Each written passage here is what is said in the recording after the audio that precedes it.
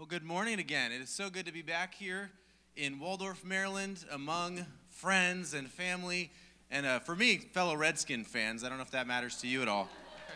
I live in a persecuted city with people who've never won a championship, so it's hard. We're trying to hire an Eagles pastor. That's what we're doing now.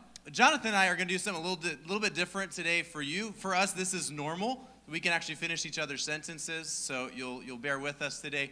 But we always team preach at Urban Hope. We do it primarily because we want to help train guys from the community how to teach and how to preach. We did that at the beginning, but gotten to the point where our congregation enjoys it a lot more. It's almost like watching a talk show, two people talking, but we get into God's Word and we'll challenge you. And Jonathan is a guy who grew up in our community. I had the privilege of meeting him when he was 12 years old. First thing I knew about Jonathan is he was a liar because he lied to get into our teen program as a 12-year-old. But God forgives liars, and God has grace, and God has worked in Jonathan's life in an amazing way. I've seen him grow up. I've been there through a lot of challenges in his life, as many of you were here. So, Jonathan, if I say anything today about you, everybody here could say the same thing. I've already met people who changed my diapers, who babysat me, who told me I was going the wrong direction and needed to change. That's what I did in Jonathan's life as he grew up. He's now 20-something. 26. So we've been together for quite a long time, and I've seen God work in his life in amazing ways. And it's a real privilege and joy to work with him. He's one of our teaching pastors at the church there. We have about 8 different men that teach. We share the responsibility of teaching. So on any given Sunday, you got 2 guys that are sharing God's Word together, and that's what we're going to do here today. So it's a privilege to work with Jonathan. I could tell you a lot more stories about him, but I'll save that. But we won't do that today. I met Jason a long time ago, 12 years old. He was about 23, had a lot more hair. So it was a privilege to have him there, and I'm glad you guys shared him because he's impacted a lot of people in our community, just the way he's been living out, his life for Christ. But a lot more hair, but when you're in a stressful place, kind of things go really quick away, So that's what happens when you raise a bunch of kids in the hood, And that's what we're here to talk about today, living on mission in your hood. For those of you who don't understand that slang or that vernacular, we took the end of the word neighborhood. We live in the hood, which that's what people affectionately call our community. North Philadelphia, we're not too far from Temple University, in a neighborhood that's predominantly Puerto Rican and Dominican. I absolutely love our community. I loved growing up here in Southern Maryland, but I'll have to tell you, I love Philadelphia. I love North Philly, and I love what God is doing in our church and in the community there. We came in and started a church about 8 years ago now. We've been there for 15 years. But I've seen God do incredible things in transforming lives. The church that's meeting there this morning is made up primarily of people who are brand new in their faith in Christ. It's not a church that we're attracting people from other churches, but are seeing God move in people's lives in incredible ways where he's bringing kids in who are sharing Christ with their parents, teenagers who are drawing their parents to faith. We've seen God just get so many people right in their relationship with him, where there's been almost 12 marriages in the past 8 years. Jonathan and his wife, you'll meet her later on today. They have 2 sons. It's been a privilege to be part of their life and their marriage. But God's doing incredible things, and we would love to come and share that with others. But that's not why we're here. We're here because I believe God has a specific message he wants you to hear today. And I believe the things that we're seeing, the things that God's doing there, that God is not any different here in Southern Maryland.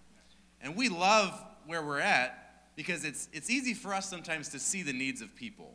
We live in a neighborhood that has a lot of challenges with poverty, a lot of drugs, a lot of addiction, a lot of things where you'd say these people are at the end of their rope.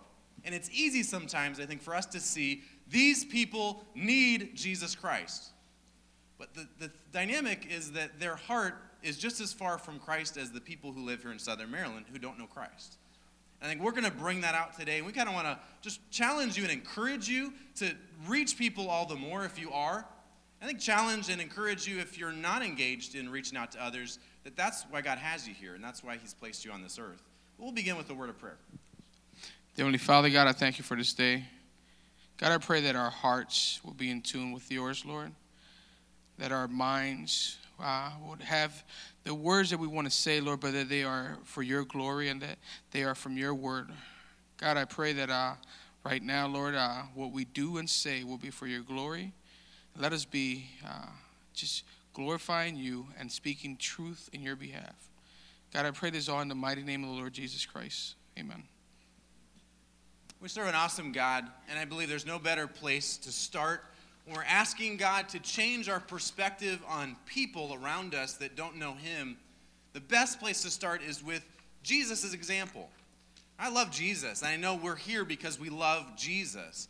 And you'll hear, I hope, our passion for Jesus today. I'm not an evangelist, neither is Jonathan. None of us have that wiring, but we love Jesus Christ. Because of that, we do what we do. For me, what helps is looking at the way Jesus saw people. A simple passage that does that, if you turn there with us this morning, is Matthew chapter 9, verse 35 to 38. It's a brief snapshot in the life and ministry of Jesus that shows us the way that he would see people. For me, this has transformed the way I look at people in my neighborhood, the way I look at people even when I'm traveling, the way I look at people that I work with. I believe Jesus wants to challenge us in the way we see others. We would love to see you. Oh, so sorry. why don't we do this?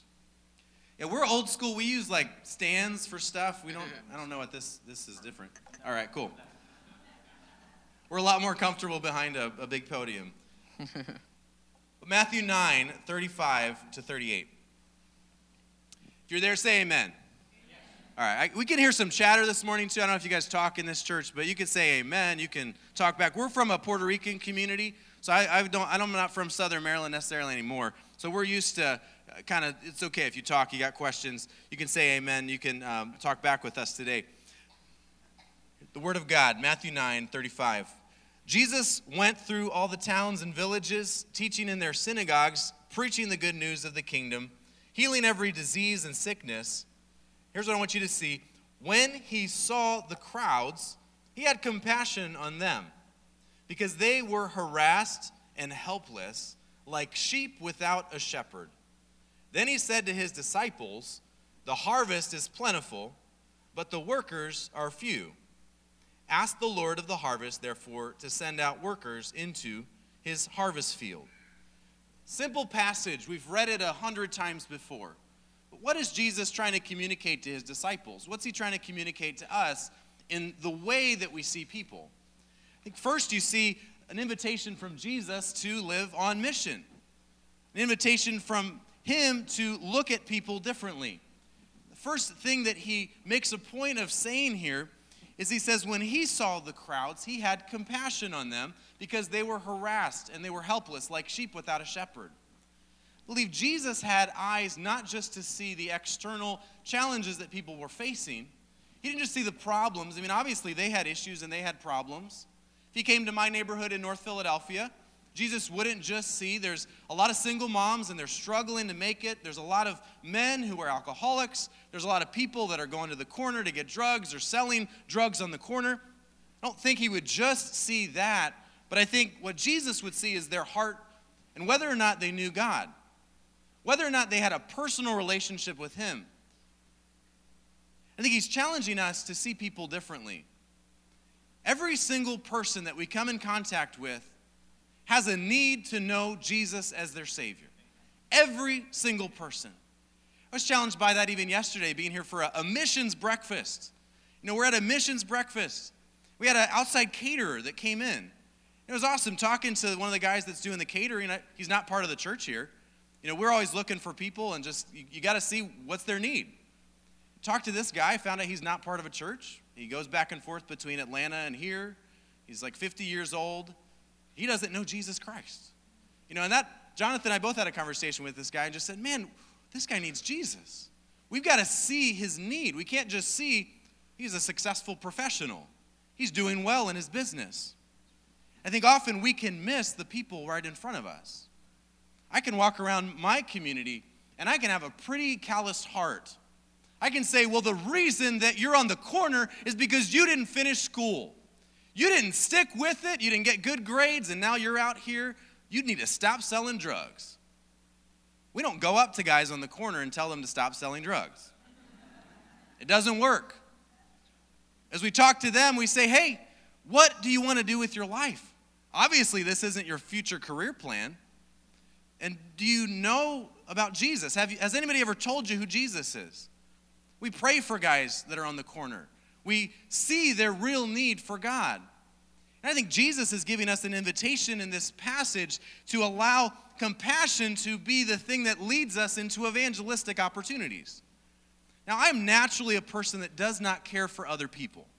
I don't know if you have that issue or that problem. I'm sufficient in myself. I don't need anybody else to help me. This thing called Facebook came along, and I avoid it like a plague because it has to do with personal interaction with others, which really isn't personal. It's extremely impersonal. And I don't want anything to do with others. I don't really care about other people. I got good grades in school. I played good soccer. Went to college. I've done all these things on my own. Why do I need other people? Why do I need to care about other people? That's me, naturally. I could care less about others. But what Jesus is saying is you need to invite me to give you compassion. Because as I begin to say, God, peel back my eyes to see the real needs of the people around me, all of a sudden, I get these emotions that I don't have as a guy that grew up outside of Washington, D.C. I mean, I'm passionate about football when it comes to the Redskins, but I'm not passionate about a lot of other things in life. But when I invite Jesus to give me eyes of compassion for others, all of a sudden, welling up within you is this desire that others might know him in the way that you know him. And it happens with any ordinary people that you come across. We've got some amazing people in our neighborhood from a part of China that make our Chinese food. We have tons of Chinese stores on every corner in the inner city. That's what everybody eats for dinner all the time, Chinese food. And God has given us as a church a heart of compassion for those workers. You know, to recognize they need Jesus Christ. They're not just one more person making food for us. But as we pray, God, open our eyes to see the real needs of people around us. You will be floored at what you see and what God reveals to you. How you are surrounded with people that don't know Christ. There are people all over the place that don't know him. And the reason that we're there is because we're God's messenger. And as you'll see in this passage, we're his worker. I think the first invitation that Jesus gives us is to see people with eyes of compassion. Be afraid at what will happen if you begin to invite God to do that in your life. That's what happened to me when I moved to Philly. Just began to invite God, open my eyes to the needs of the people in our community, open my eyes to the real things going on in their hearts. And I'm sold. That's where I want to be because there's so many people that are in need. I think God does that in any of our hearts, though, wherever we live. We're surrounded by people that don't see him, that don't know him, that don't have a relationship with him in the way that we do. And I think it begins by saying, Jesus, help me to just see the real needs of people and not look past them or not dismiss them because of things on the outside.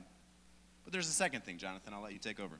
So in the scripture, as we look at it, it says, first, as God lets you see these needs. But second, on verse 38, he says, so pray to the Lord who is in charge of the harvest and ask him to send forth his workers into the field. What do we do after we see the need? After we see the need, Jesus tells us, pray. It's really, this to me is it's real. This is it. The reason why is because I have nothing within me that can help change that man's heart. There is nothing within me. I have no power, no authority over this person, but Jesus in me can help save this man. Jesus through me can help change this woman's life. We have a lot of, Jason's a very humble guy, but we see a lot of people come to Christ. People who are unchurched, people who have not seen Christ in our neighborhood. A lot of people. A lot. And it's never what we can do for them. It is always what God, through Jesus Christ and his sacrifice, has done and can do in transforming their lives. So I think this is crucial here. We have to understand that after we see the need, we ask God, do something, intervene. And I think the follow-up about that, you guys know about Uber around here? So I think this is, I was talking to Jason, we were talking yesterday, and I was like, it's kind of like Uber. Once you ask God, God, provide this need. Be in the midst of this. I don't understand how to help this person, but I know that you can, because we all were saved by that same grace. I think like Uber, since you're the closest person nearby, your phone goes off and says, you'll be the person to go out and be a part of this. And that's where we get to be a part. That's where we get to allow ourselves to be used by Christ, to be a part of the work that he is doing for, in furthering his kingdom. And so the second point is pray. Pray understanding that there is nothing you can do but be a tool for Christ. And pray, Lord, give me the strength, give me the words, give me the wisdom if you want me to be a part of this. It's important to understand that, and the reason this is so close, it hits me home, because I've had the problem in the past where I thought that I can help change someone, and that fails all the time. Every single time I do anything out of my own strength, it does not work. But the Lord has taught me that it is nothing that I can do, but everything through him that I'm able to do. And I think you see in that point, too, what Jesus is asking them to do is to pray for workers. So in a sense, Jesus is saying, just like I saved you, I'm the only one that can transform your heart to care for other people. And I've had to find that in my life all the time. I have to say, God, first help me to see people, then help me to actually care to want to do something. And when God begins a work in your heart to move towards others and sharing Christ with them, there is no power that can stand against that. Because God activating the heart of a believer to share their faith is a beautiful thing. And we've seen people in our church, and I'm one of them, shy, quiet, introverted people transformed because they just pray. They don't do anything. They don't say, well, let me go and share my faith. Let me go join Evangelism Explosion, if any of you remember that program we used to have here at the church. I never wanted to go on that program because you had to talk to other people, which is not my strength. I like to listen. I'm a really good listener. But as you pray, God, bring workers. In a sense, what you're saying is, God, change my heart and help me to become something that I'm not. We serve a God that's in the business of doing that. I mean, he saved us, but at the same time, you got to recognize every, I think, development in our character as a believer is due to the fact that God is continuing to transform us and to change us, especially when it comes to wanting to be a worker and sharing your faith with others. Because that's one of those things that we love to relegate to the realm of those that have the ability to talk to people and those that have the skills and those that have been trained. And what Jesus is saying is, no, I'm offering the invitation to all of you.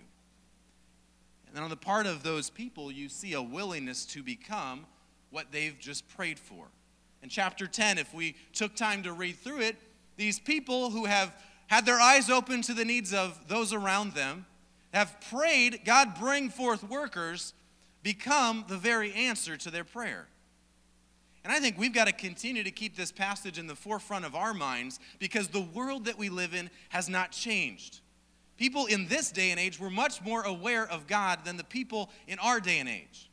And there's a growing apathy to the things of God in our culture. And it's not our job as Christians to retreat and hold on to the territory that we have, because we serve a God who sent forth workers 2,000 years ago, and we serve a God that sends forth workers today. And it's not to join programs, as we'll talk about. Programs are great things. We have many, many, many programs in our church. We always challenge our people. We want you to be involved in programs that help reach people, but where the money is at is your personal life. Are you taking the opportunities that God has put right in front of you? And I know we'll talk a little bit more about this, but Jonathan is a guy, he doesn't work for the church. I work for the church. He works in a company. I work at Horizon House, not Verizon, Horizon. And we are a outpatient facility for the mentally ill, and we work with behavioral health and disabilities. And so, so I think Jason's getting ready to share how a lot of, so in the challenge of this, I find myself at work most of the time. You know, I work 8-hour shifts Monday through Friday, and want to just as we're bringing this along, it's just encouraging. Most of the people that I bring to church with me are coworkers. We've had several coworkers at my job. You know, I've had several coworkers at my job who I've talked to, and this has just become understanding this is who I am. You know, and so I go everywhere I go, is to share Christ. So. And there's a lot of things, and this is our list, so this is a man-made list that we're about to give you. I think you're supposed to mention that when you're preaching. But it's just things that we found in our own lives that keep us from becoming workers. These are simple things, but I believe they are here because they probably relate to you as well. So what keeps us from really becoming workers, as we've talked about in the passage? So our personal relationship with Jesus.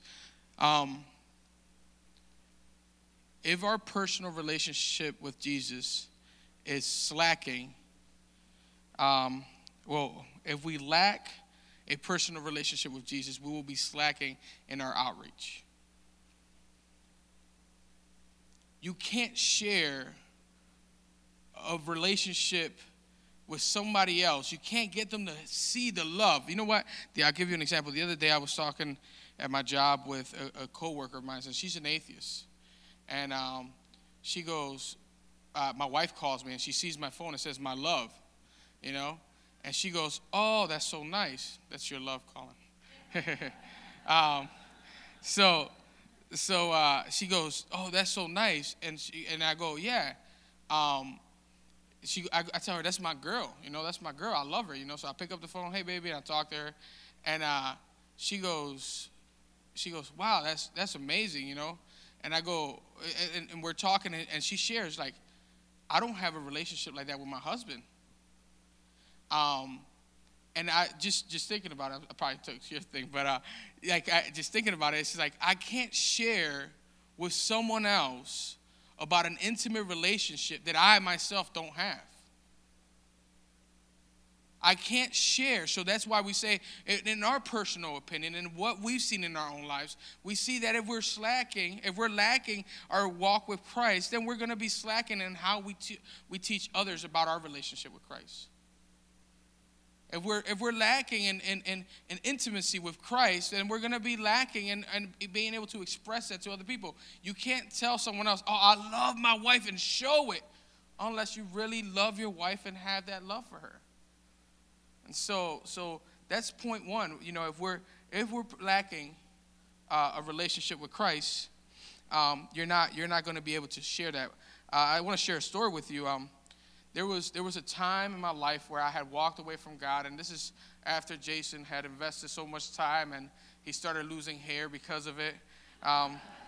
So that's not my fault, actually. Count him, man. If you can't count him, I'm not that That's in the bald. DNA kind of thing. I won't say where it comes from, but I was lacking. I had walked away from God, and there was a friend of mine that during the time that, you know, Jason was, you know, teaching me and stuff like this, I had this love, you know, your first love when you first come to Christ. And I was very passionate about it. Jason, you know, said, "You know what? Start your own house church." And he was coming to our house church, and it was amazing. And so I fell off the wagon. David Chanel later came on, and he hadn't accepted Christ, and he was saying to me, he was like, "Well, how is it, you know, tell me about Jesus." And I go, "You know what? Right now you're talking to the wrong guy. Go talk to somebody else about it." He'll say, "Oh, but how can you say you love this God, but here you are now? You said this is the greatest thing in your life, and here you are. You're not even wanting to talk to me about him anymore." And he was very thirsty. He was very thirsty for the Lord. And but here I had some problems, and I was not in the Word, and I was not in prayer. So I did not have strength to share truth. I was believing a lie. That's what happens. When you're not living in truth, you're living in a lie. The true care and love that attracts people to Christ is our personal relationship with Christ. I have coworkers of mine, and I see other believers, and I say, how you doing, brother? And I talk to them, and I ask people at my job, hey, can I pray for you? And people around, people are atheists. The lady who's an atheist she said, I like how you live your life. You should be a Buddhist. She's like, you care so much. And I go, no, outside of this, you don't want to know the man that I was becoming. Outside of who I am today, the man I was, you will not be working here. We'll be waiting for you to get out of work to rob you. Because that's the kind of, heart that our community brews sometimes, I said to her, look, it is because of Christ, and it was a very strong, you could be praying for her, but it's a very strong conversation I've been having, and as we think about this, it's our personal relationship. It's because today I'm able to have a relationship with Jesus. It's because today I'm in prayer that I can share Christ with this woman at work. I've shared Christ with coworkers, and they're coming to, 2 coworkers have come to Christ. One was there, and he fell off. But God is not calling you to change your day-to-day thing. He's saying, be who you are in me everywhere you go.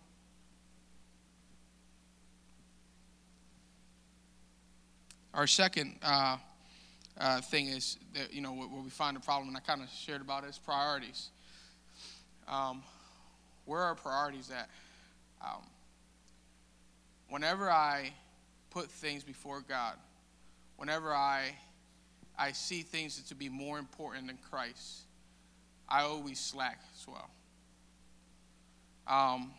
I've had times where I just feel like I'm too busy.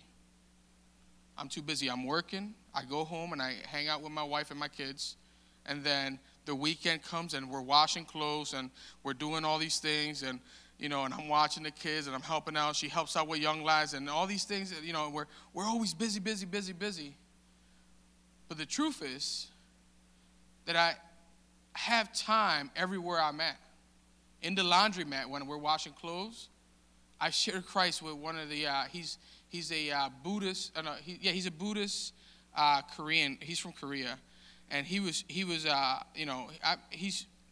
not fully he's not accepted it, but I get to talk to him and love on him because that's what Christ did for me. So we're not always too busy. There's times when we're in Walmart and we see the lady at the cashier, or we're at Starbucks when we're getting our, decaf for some reason. But we should never be too busy to do the Lord's work. And that can happen everywhere we are. Everywhere. That means here, right outside of here. That means Walmart, Starbucks, wherever you go. Sam's Club. You guys have Sam's Club? The Lord can do the work. And it's him through you. Just a reminder. Another thing that keeps us and me often from wanting to engage with other people and sharing Christ is my own personality. Now, I grew up, I didn't talk to anybody here. I think a lot of you guys talk to me all the time and I listen, but really I just didn't have a need to talk to others. I think my goal in life was kind of to be the opposite of my father, who talks to people and enjoys talking to people. My goal was, okay, church is over at 12:15, we're out of here. He would stay and talk to people the whole afternoon. I want to just get home and read a book or watch a Redskins game or something like that. And often I would use my personality as an excuse. It's like, God, I'm an introvert. You made me that way. I don't need to talk to people. That's somebody else's job. And then you read stories about guys like Moses in the Bible, and the list kind of goes on and on and on of people who made excuses and didn't realize that if God does a work in your heart, that you're better equipped than even the greatest talker or the greatest extrovert. I think that's what I've had to do in my life, is invite God to just invade my own personality and invade some of those spaces that I don't want to talk about. I don't have, it's not easy for me even to go up and talk to people on the streets. It's still a challenge, but the more I do it, I always tell people the more addicted I get to it, in a good way. Addicted to the fact that as I open my mouth, God gives opportunity. And as I trust him with the words that are coming out and the way even that they're being formed and the things that I'm going to say back, because that's the hardest part of a conversation. For me, it's easy to start it, but I don't know where to go after that. But as I trust him with the conversation, he does incredible things. And I found this at even when you walk into like a convenience store where we are, or even on our trips when we travel, you talk to somebody, you get to know their name, you begin to pry into their life and ask them about themselves. God just gives opportunities all over the place. You know how many waitresses we've talked to when we go to a restaurant to eat and said, hey, how can I pray for you? We follow the example of our mentor up there, Ed Lewis. He's a guy that we get to work under. But he prays for people all the time in restaurants. And we've done that. And you find just these incredible stories of pain and difficulty that they're going through. Now, that never would have happened if I just left a nice tip and left. But simply saying, hey, what's your name? And we're about to pray. Can we pray for you? And I've seen time after time people open up. And up there, we'll go to the same restaurant. We have some great places that are really inexpensive for breakfast. We'll go there all the time, and we'll begin to talk to people and see God work through it. But too many of us use our personality as an excuse. I'm not an outgoing person. I don't talk. I'm shy. I'm quiet. Well, get over yourself, all right? Get over it. Just try. Because when you do it, you'll enjoy it. And you'll go through about 5 years of pain and anguish because you just don't want to keep talking. But when you open your mouth, it's amazing what God can do through it. Some of you have so much to offer to the people around you, and you're selling yourself short. And in fact, you're selling our Savior short. Because he's done a work in your life, and he wants to use you in the lives of others. So stop using your personality as an excuse. Yes, there are introverts in the world, and there are shy, and there are quiet people. But it doesn't mean that you don't have something to offer. Because when the God of the universe has done a work in your heart, the God of the universe wants others to know about that. And he wants you to open your mouth. And there's no other way I've found to really share the gospel with people. All over Scripture, I've tried to find that verse where it says you don't have to say anything and you don't have to bring it up. But all over the place, it keeps saying, like, they heard because somebody told them. You know, and communication is key. So get over your own personality. And we do that in Philly. That's how we talk. Just say, get over yourself, all right? So I know that's not kind and caring as the way I should be towards fellow introverts. But get over it. Just try it. You'll see, you'll be amazed at what God can do. We've already talked about this last one. We need to move on to our last point. Often we lack compassion. And I think we said in the passage, Jesus invites us to see people differently and to ask him to change us. One of the things we share every week in our church, we say, so what? Which is based off of, if you're familiar with Lon Solomon, he does that in all of his messages. So on the count of 3, I want you just to say as loud as you can, so what? All right, 1, 2, 3. So what? Thank you. So what? Where do we go from here? One of the things we share with every group that comes through Urban Hope is this passage and an acronym that I think is helpful.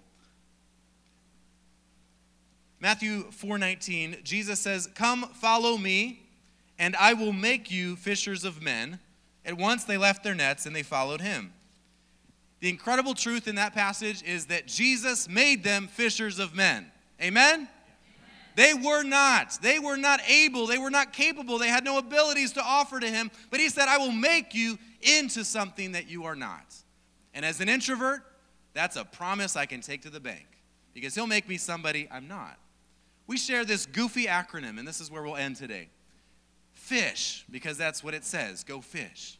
So if you're like me and you have no ability to talk to people, I'm just kind of starting with a baseline here, working up from there.